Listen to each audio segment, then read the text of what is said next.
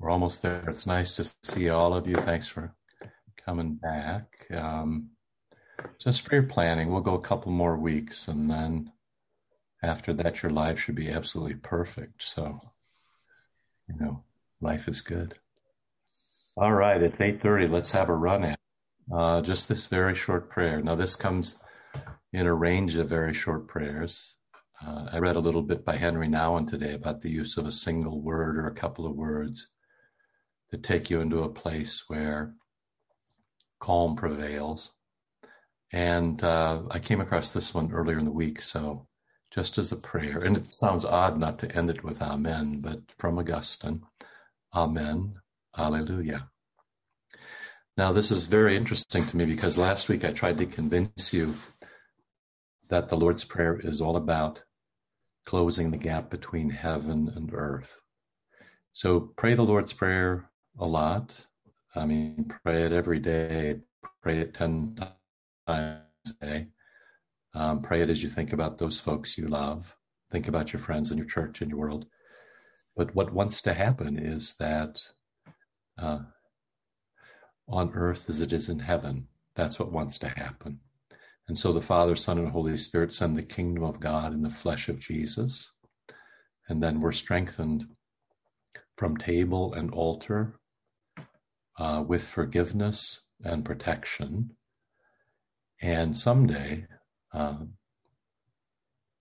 glory that came down in the manger will take us back to the holiness of God.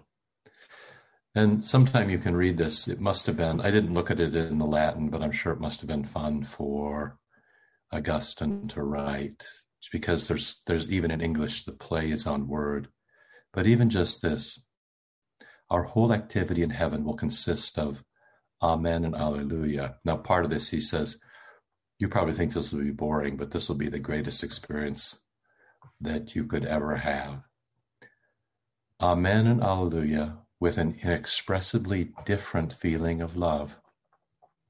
And then if you take something home for your own prayers, Amen means it's true, and Alleluia means praise God.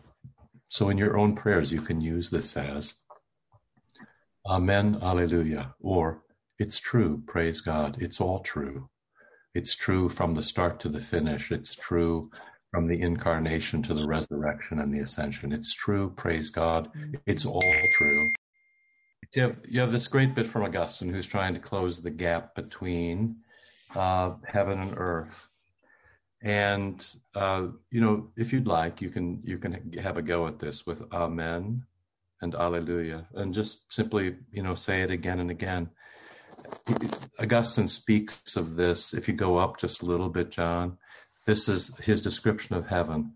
Amen, with a kind of never satisfied satisfaction. And you ask yourself, what is that exactly? It's this satisfaction that never ends and always intensifies.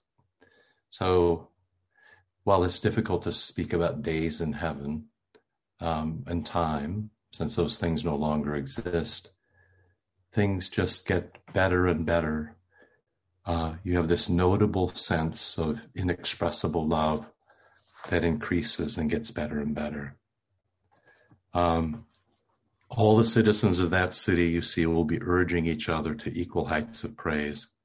And they'll be saying Alleluia because they'll be saying Amen. It's this constant rejoicing that all is well. All right, John, if you can shoot me to point number 1, that would be fantastic. You all do have this. If you can look at it in a different way, that would be helpful. But you know where we've been. There's this trouble now with anxiety and worry and fear and even panic. And people are exhausted and a little crispy around the edges. And I notice this in myself and also in other people. Patience is thin sometimes. And people are having a hard time getting back to what their life was like 18 months ago.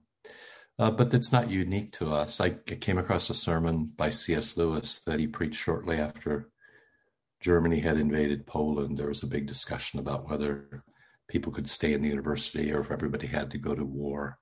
So he preached a sermon called Learning in Wartime, and I found that it was quite apropos or described our situation fairly well. He basically says, hey, there's no good time to get your work done. So wherever you end up, keep going. It's just that in times of war, pandemic, things seem a bit more difficult. But he then says, there's three things that are going to make it hard on us. And I was particularly interested in the first one, which was excitement.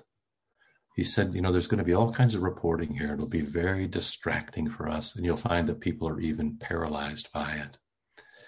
And of course, that's happened in spades, especially with the rise of 24-hour news cycle and news as entertainment and reporting as partisan, and the difficulty we have in sorting things out.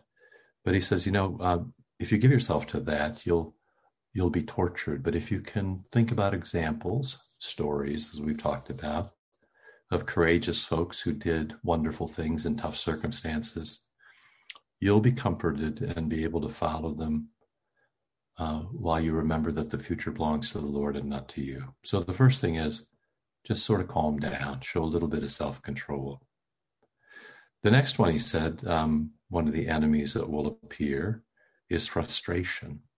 And certainly this has happened over the last year and a half, where many of us have felt like we just can't get our work done. Our rhythms have changed. Our punch lists are different. Our efficiency is down.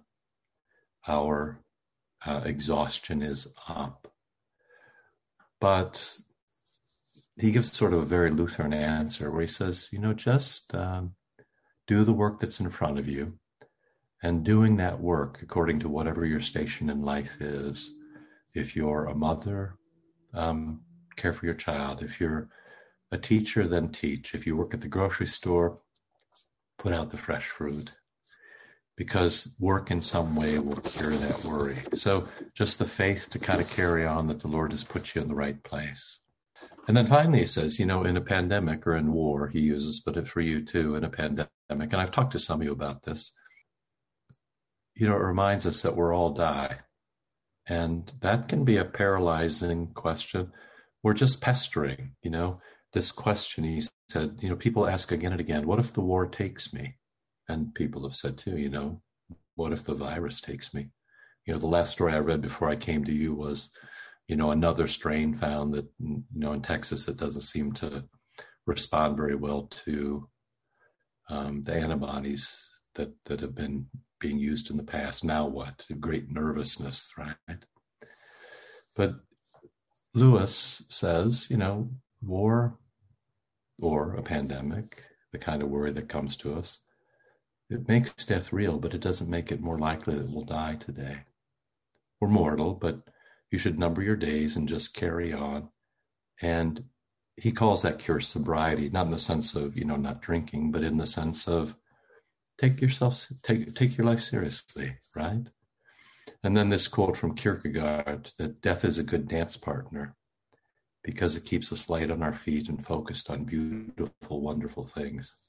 So if you're a dancer, maybe that makes a bit of sense to you. Now, what's interesting is that, among the things that are interesting is that in reading Lewis, we realize that we're not alone. All this stuff is familiar to us, that the troubles are the same, anxiety and worry and fear and dread and even panic, and the cures are the same. And they largely revolve around courage and discipline and order. Way back when I started thinking about this, I was swamped by the number of manifestations of fear and anxiety. And initially I thought I'd be able to catalog those and sort of pick them off one by one. But I learned that they manifest themselves in so many different ways. And so that wasn't going to be a way that we would be able to get any sort of resolution. It seemed to me a better way to proceed was to recognize that our fears and our worries and anxieties and even our panic can be cured in largely the same way. Just for a moment, I had just kind of a normal doctor's appointment this week, and one of the things that I always do is quiz my doctors about how they're doing, because I presume that nobody ever does that. And one of the doctors I was speaking with, who's a fairly strong person, said, over the course of the last year, I woke in the middle of the night with panic attacks, which is very interesting for me to hear that from a doctor who normally are very analytical and firm. And then the next line was, it's made me much more empathetic. I understand what people have been going through much better than I did before. It's really a remarkable piece of self-awareness. And I think many of us have had that as well. So, I think about this, when I think about these things, your worry and mine, our anxiety and our troubles, our dread and even our panic is going to appear in many different forms. That's the way demons work. And nevertheless, the cure is sort of the same. Yes, it needs to be bumped and nudged and artfully applied, but the cures are fairly rhythmic, fairly stable. What have been the cures we've talked about? Tell a good story. Close the gap between God and you. Understand that holiness manifests itself in love. Touch that love and rejoice in it. And so, it was interesting for me to see Lewis say the same thing. And in a moment, I want to introduce you to a couple of desert fathers, one desert father in particular, but I want you to sort of recognize that this has been a common thing from forever in the desert, especially the desert mothers and fathers who are very interested about how to proceed through life, paid attention to that. So, John, you're doing a great job, John. Thank you very much. The cure is embracing divine love. So, just a quick then review. This is stuff that you know, but we got to say it every time. Sin, as Luther reminds us, focuses in. And when I focus in on myself, when I look into my own rotten, dark heart, when I focus on myself, when I tell a story about myself, when I worry about my deficiencies, when I'm constantly reminded about my sins, when I can't look up at you, and I certainly can't look up at God, when sin curves in on itself, I remember that I wobble, and then I worry. And then I see the whole story of the world. I see the whole world through anxiety, through worry. I see the world through my own eyes. That's a sinful way to proceed. It's like driver's ed, right? I don't know if you remember this lesson in driver's ed, but, they would say to you, like, don't hit that phone pole, but don't look at it. If you look at the phone pole, you'll hit it for sure. I mean, you hit what you're aiming at. So, don't, the car goes where you look. It's best if you look down your lane and not be distracted by things, especially if something goes wrong. If it's snowy or you're sliding or braking, you look toward where you want to go. Okay. Well, number 6, focus out on Christ. And when we do that and take the focus off our own hearts and put it on the heart of Christ, that open heart that bleeds for you, right? You've seen this, the merciful heart of Christ. Then we begin to see the world the way Christ sees it and says, the way Christ sees it and the way he talks about it. And then especially the holiness that he brings bestows hope for us. We've talked a little bit about how holiness has more gravitas, it's heavier, it's weightier. And so if you want to lose evil, touch holy things. Holiness actually displaces evil. It actually moves it out of the way. They can't coexist. It chases it away. It pushes it away. It's too heavy for evil to bear. And evil is just worry is just one form of the evil that attacks us.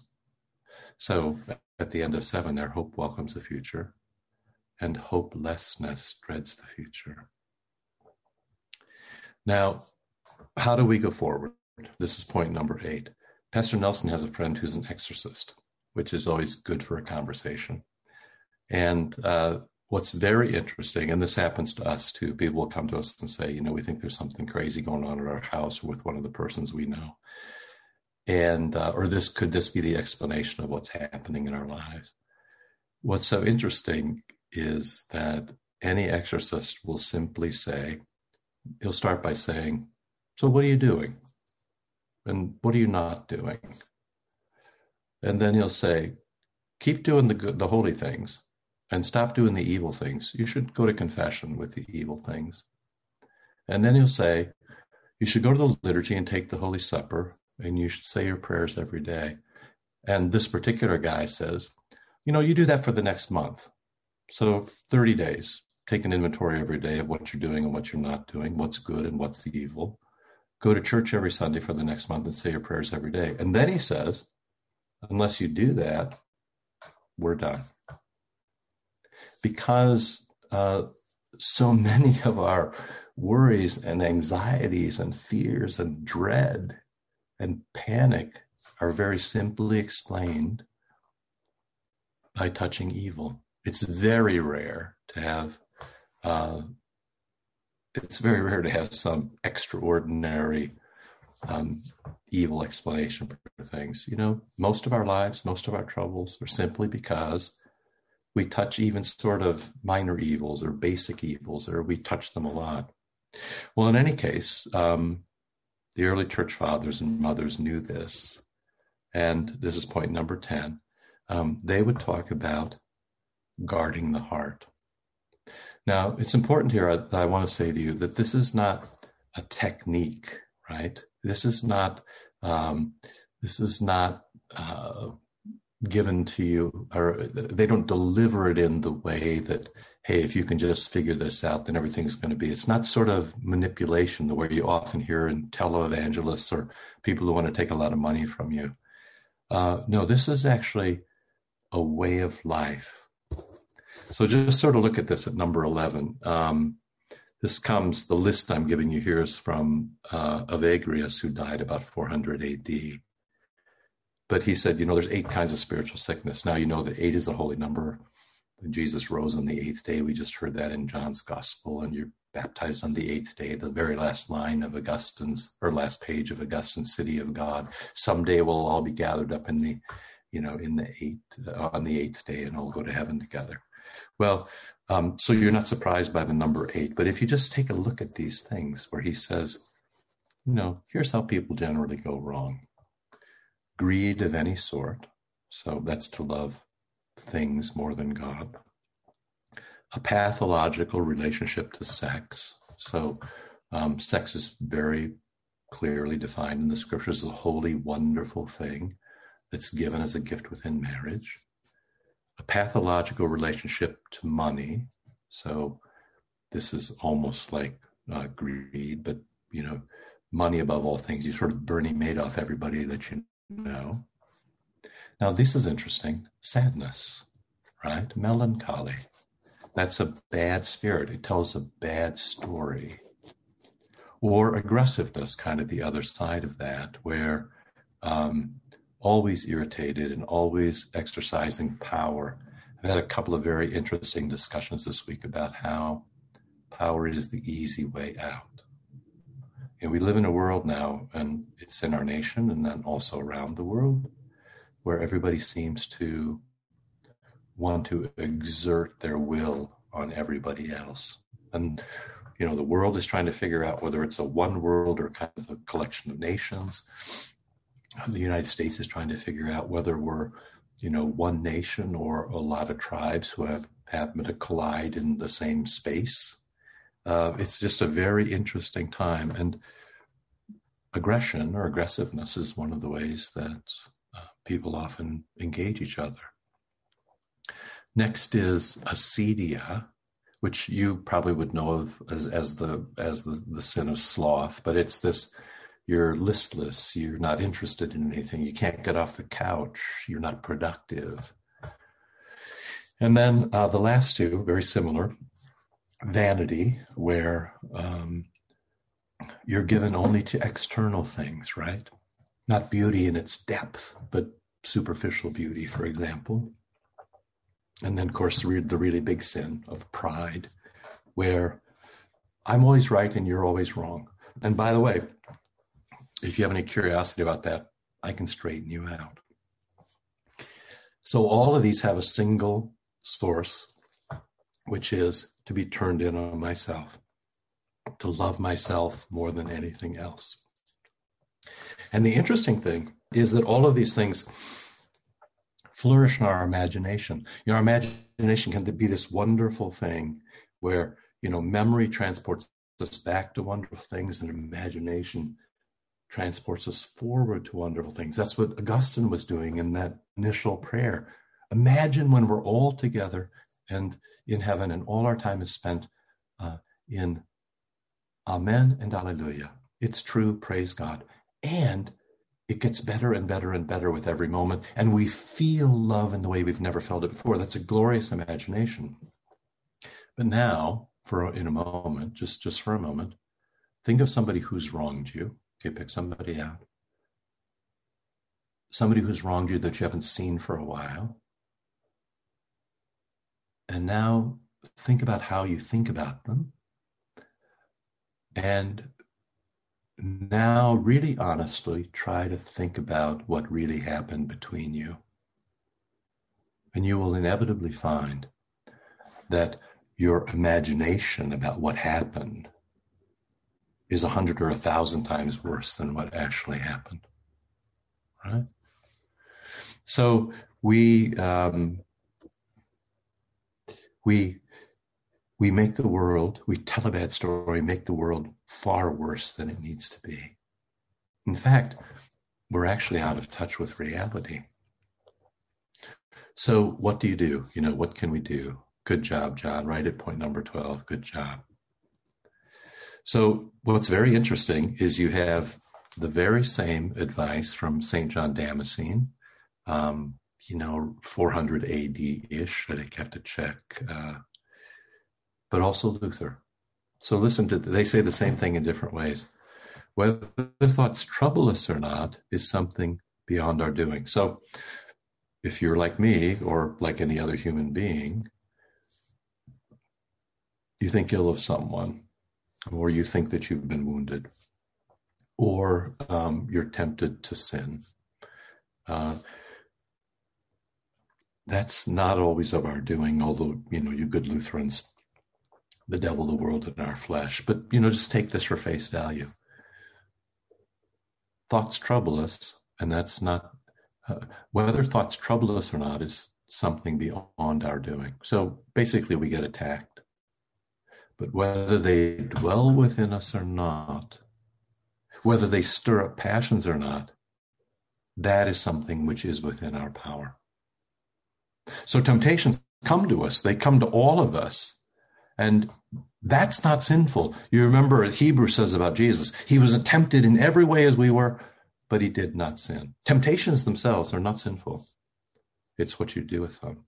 And as a Christian, baptized, body-blooded, it is within your power and mine to reject those things. Luther says it in a different way. You can't stop the birds from flying over your head, but you can't stop them from building a nest in your hair, right? So, back to a question that keeps reappearing. When we're tempted, do we embrace the sin or flee it? Do we touch evil or run away from it? Lead us not into temptation, stay away, but deliver us from the evil one, run away. Stay away, run away. Is that our response to evil? Now, we all struggle with this, and, we wouldn't have to work hard to find a dozen times today where we've touched the wrong thing. But the practical question is, how can we take control of our attention again? And how can we make that our habit, right? Guarding your heart has to do with sifting your thoughts. Number 13, guarding your heart, vigilance, nepsis.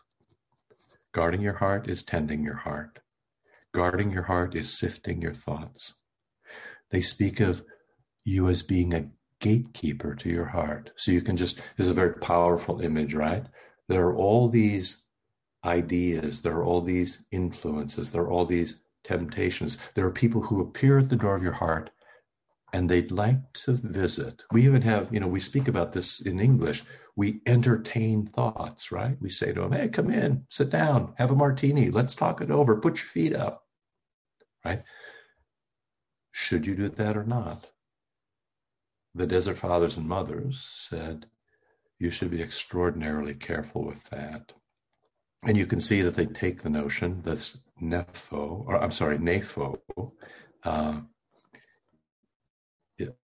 is the word that then comes in to our language as vigilance. And this is how it works. Right there at the bottom of the page that John has put up. Tending the heart means observing our thoughts, discerning if they're good or evil. So this is very much like the gate of a city, right? Or trying to figure out if the person who presents himself is friend or foe. So you have a good look at it. You discern whether or not it's good or evil. And of course, for that, you need to be well trained in what is good and what is evil. So you got to remember the 10 Commandments. And then you embrace the good. Come in, sit down, live with me, be part of my life, and flee the evil or even chase it away.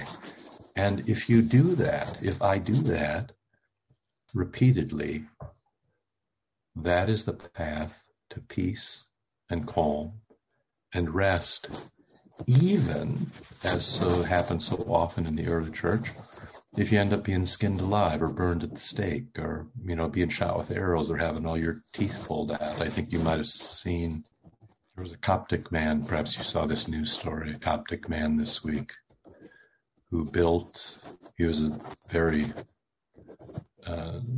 successful businessman who built a new church in his village, and he was abducted a few months ago and tortured. Among the things they did to try to get him to camp was to break all his teeth out. And you can imagine the pain of that. And then he was kind of an ISIS affiliate, shot him in the back of the head this week. And as always, they filmed it. And then, as always, for the cops, they said, that's our man. He's a saint. He died doing exactly what Jesus wanted from him. He refused evil and touched good to the very last moment and died, very peacefully, as the video goes. I tend not to watch these anymore. So many of these things are so difficult. But he does take this advice from Evagrius. Take care of yourself, be the gatekeeper to your heart, and don't let anything enter without questioning it. This is really a very simple thing, right?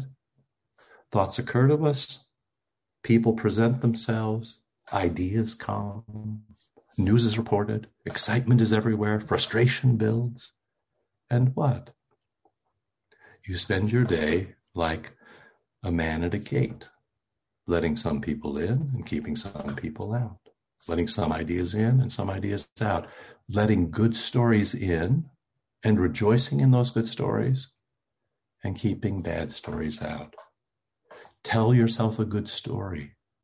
Keep holy things near. Touch good. Reject evil.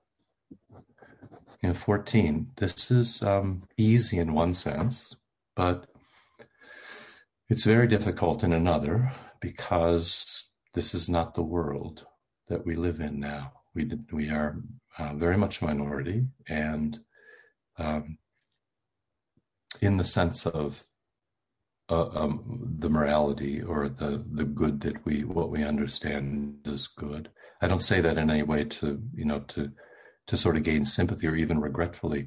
One of the good things that will happen to Christians over the next decades will be that it will be very easy to tell the difference between us and others.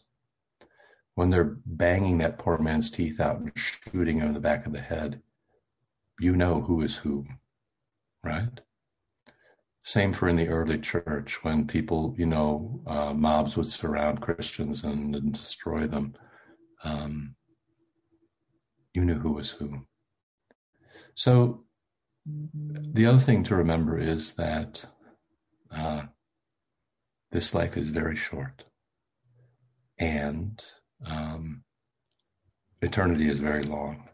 And keeping the gate here opens the gate to Amen and Alleluia, the unsatisfied, satisfying love that sort of wraps us up. Now, we got off to a little bit of a rough start there. I'm sorry, but I will leave you with Romans 12. It's all here, one chapter of Scripture. So, you can work back from Lewis to Luther to Evagrius to St. Paul, right? This is such a beautiful chapter of Scripture. Just the highlighted parts. By the mercies of God, present your bodies as a living sacrifice. Don't be conformed to this world, right? See, gatekeeping, sorting, sifting, discerning. Don't be conformed. Don't be bent into the image of this world. Don't be like everybody else. Don't be like evil. Don't be like Satan. Don't be like the world. Don't be conformed to this, but be transformed. Gosh, I didn't check that, but I'm guessing that's going to be the word for transfiguration. Be transformed by the renewal of your mind. You take care of your mind. You're a gatekeeper. You sort things.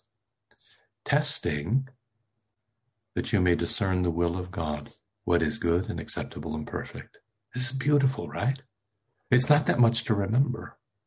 It's quite a lot to practice, because you end up in a happy way, not a pietistic way, not a fearful way, not a prudish way, not a puritanical way, but in a loving way, evaluating everything that comes to you as, is this holy or not? Is this the way of Jesus or not? Is this the heart of Jesus? Is this merciful or not? Is this by power or is this by love? Right? Verse 9. Everything you need to know about being a Christian in one verse. Love, abhor evil, hold fast to good. Let love be genuine. That's the Christian life in one verse of Scripture. The entire Christian life is there. Love what's genuine. Let love be genuine. Love genuine things. Gatekeep, sift, discern. Right? Use love as the lodestone, as the template. Let love be genuine. Abhor, right? Flee. Be repulsed by. Run the other way from whatever is evil. And cling, hold on to, hold fast, talk about, rejoice in, kiss, love, eat, drink, splash, whatever is good. Just a glorious way to move through life. And then the next line, I'm sorry, if you just go to the next page, John, there you go, right at the top, just the very first line. Never be wise in your own sight. That's pride. That's looking inside yourself instead of looking outside to Christ. That's sin rather than holiness, right? And the last line, don't be overcome by evil. Overcome evil with good, right? Tell a good story, a holy story. Touch a good thing, word and sacrament. Act in love. Jesus did not come to be served, but to serve and to give his life as a ransom for many. Don't be persuaded by, overcome by, overrun by, associated with evil. That'll be the end of you. Psalm 1, we did that. Now, last thing, and I just give you this because it was popular early with the Desert Fathers and then also with, your Orthodox friends. But this is the prayer that the pastors and lay assistants say every time before we go to the altar. This is the prayer we say, just before we follow the crucifix. And it comes in a couple of different forms. This is a little longer one, as short as that is. But, we could actually close with this prayer. Lord Jesus Christ, Son of the living God, have mercy on me, a sinner. So I recall reading that the first step in that prayer is to say it 10,000 times a day. And then once you get that, then we'll move on, okay? But this beautiful prayer, Lord Jesus Christ, Son of the living God, have mercy on me, a sinner. So a 2-for-1 tonight. Amen, alleluia. But this other one, this has a long history in the church. Lord Jesus Christ, Son of the living God, have mercy on me, a sinner. Have a go with that too. And what you'll find then is those prayers make you a gatekeeper, become gatekeepers, accompany you as you discern. And the more you pray those prayers, the easier it will be for you to sift and sort the troubles that will come to you in this life. Okay, you were very patient. Sorry about the technical goofs and running you over a little bit. We're still learning too. We'll try to figure out what happened there. Maybe I just did something out of order. But I thanks John for rescuing me and Mary for letting me know. I thought I was all good, so there you go. All right, God bless you all. I'll see you when I see you. John, you closed down. That's good. And if anybody needs anything, you can hang around and shout at me. But otherwise, thank you very, very much.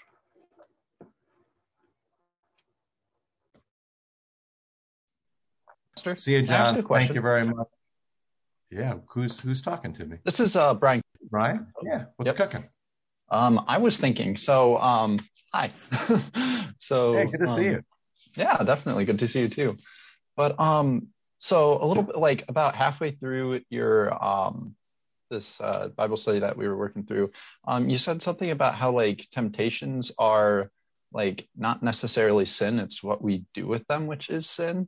And I feel like I've heard in the past that like, yeah, it's been explained to me that way, but I feel like other people explain it as like the our temptations and the things that we think about in our head is like kind of an example, an expression of our sinful nature. So they kind of are sin in a way. Like we do say, like, you know, thoughts, words, and deeds when we confess our sins, you know? Well done. So, yeah, you know, since this is only half an hour, everything gets a little truncated, but that's an extraordinarily good question. So if we said, you know, where do temptations come from? You know, the Luther would say the devil, the world, and our flesh, which pretty much covers the waterfront, right? So the devil and the world are external, and they come at me right from outside. So I was kind of working with that because that was the way that the desert fathers and mother talk about it. But of course you're right, because from my own heart also come temptations, right? In fact, I don't know if you do this, but I often try to sort out, or I muse about, is that me, or can I blame that one on the devil? Right. So, and it is kind of interesting, especially when you start to think about how demons would tempt you, for example, and whether words are necessary and how thoughts work and what appears in your mind. And right. So that's kind of advanced level stuff here. But you're exactly right. Their reference was more or less, you know, the image they were trying to use as this gatekeeper is, you know, people come from outside the wall trying to get in as opposed to inside. But what you're saying is, of course, true. And, you know, probably another half hour of talking about what lies in my evil heart. So anyway, good job. Yeah. And it can be explained both ways. And, you know, one of the things as you talk theology with people, you know, people get, well, I would just say to you, get good definitions, and then, but, you know, don't cling too tightly. Things get revised and they sharpen up and get better. So, and you're clearly doing that. So that was very, very nicely done. And you can, but here's the thing then, you need to do the gatekeeping against yourself, right? You have to discern, I really, really want this. Is that really, really good? And it's me. I really, really want it, right? I don't need any encouragement from the devil or the world. I really, really want this. Is that a good thing for me to have, right? So, and that comes with self-examination and confession and absolution. Sorry, go ahead. Yeah, definitely. I think it's just kind of two ways to look at the same thing, because like we definitely can't say that like the things within our mind are necessarily sin, because like you said also, like Christ was tempted and he is sinless. So, you know, being tempted can't necessarily be sin. So Yeah, his absence of original sin probably makes Luther disconnects one of the one of the Lutheran possibilities, right? So for Yeah. Jesus, all temptation is from outside, not inside. But for Oh, you, true. right? So from Yeah. outside, because he has a pure heart, Hmm. he only gets two of the three, and they come from from outside. But for you and for me, there's a third option, right? The Yeah, triple threat. definitely. Yeah. So that's a fabulous question, and good job thinking it through. That's exactly how it should be. But now you have another thing to worry about, unfortunately. So good luck. Pastor, I had a question for you from last Yeah. week. Lord's Prayer, lead us not into temptation. Mm-hmm. If God is not, leading us into temptation, how does that, what's kind of a better, is that the best phrasing of that, or is there a better way to say that? Yeah, it's a complex thought, isn't it? I think part of it is that we think, well, one of the ways that God polishes us up is to allow us to be challenged, right? It's as simple as thinking about Job, but there's several other much less dramatic possibilities. You might think of it as, don't let us be overcome by temptation, or not more than I can handle, or this is a fearsome thing and it could go very badly, so protect me from what could overrun me. It's a recognition of my own weakness and dependence on Christ. And yet everything that the Lord gives me or does to me is for my benefit, right? So you're right. There's a lot of things that need to be held together in that one sentence. You remember Luther's explanation, the Small Catechism. God indeed tempts no one, but we pray in this petition that, right? God, in this very direct, just what you said. But we do live in a world filled with temptation, and we want to align ourselves with the good that God would do us wherever that happens to happen. So, yeah, it's good. That's good. I love you. All right, thanks. All right, sleep well, all of you. Give your new prayers a try, and let's see what happens.